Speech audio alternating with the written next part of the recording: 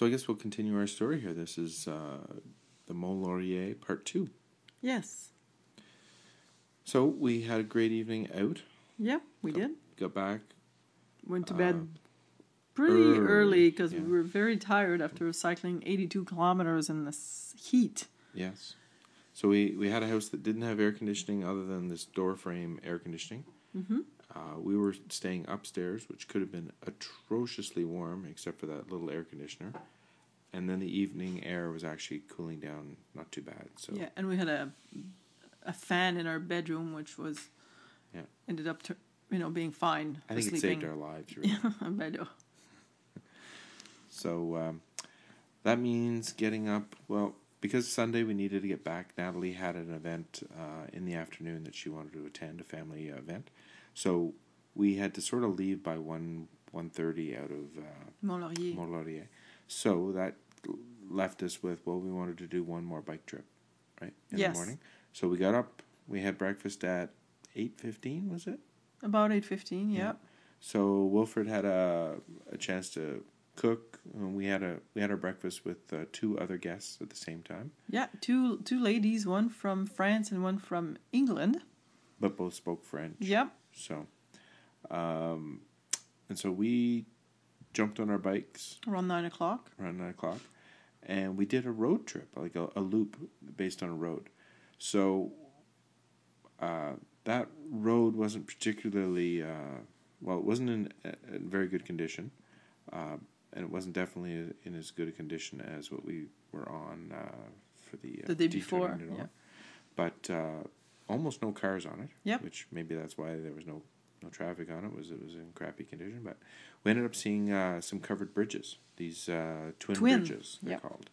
So in between, I guess the river is split by a little island, and there's a bridge to the island from both sides of the mainland. And in the middle, between the two, there was a statue. And who was the statue of? Joe Montferrand. So, Big Joe Montferrand. Yeah. Okay. That's how I know him. Okay. So, anyways.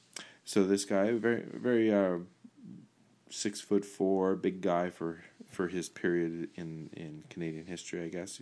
Unusual height. Yeah, known to be a hunter, a logger. Yeah. All around nice guy. Yeah. So from there, we ended up finally catching. Well, we ran into a town. What was that town's name? Kiamika. That's right. It's almost like a question if you knew Yes, Kiamika. That's right.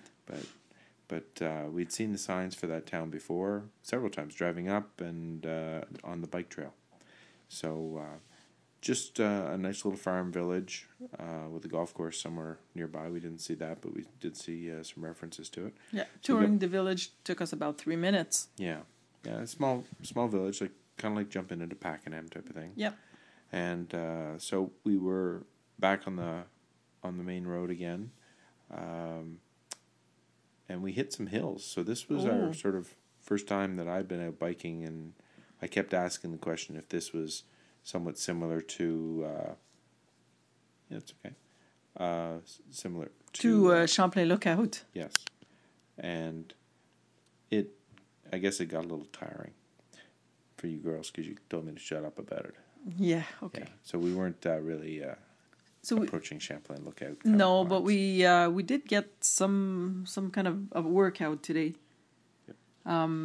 Going up and down those hills, but it made out to be a good cycle. And the fastest I've ever gone on a bicycle. Yeah, 50-some kilometers. 53 kilometers an hour going down one of the hills was pretty scary. It might be a world record. I don't think so. Okay.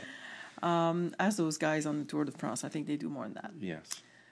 So anyways, we got back, ended up finishing this bike trip on the Petit Train du Nord again, bringing us back to Mont Laurier, where we had lunch.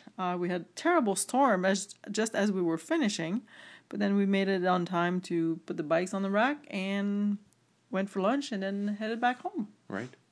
So everyone survived, and we did have a total of how many kilometers? 130 for the 2 days. All right. So it was a good time, and we may do it again sometime.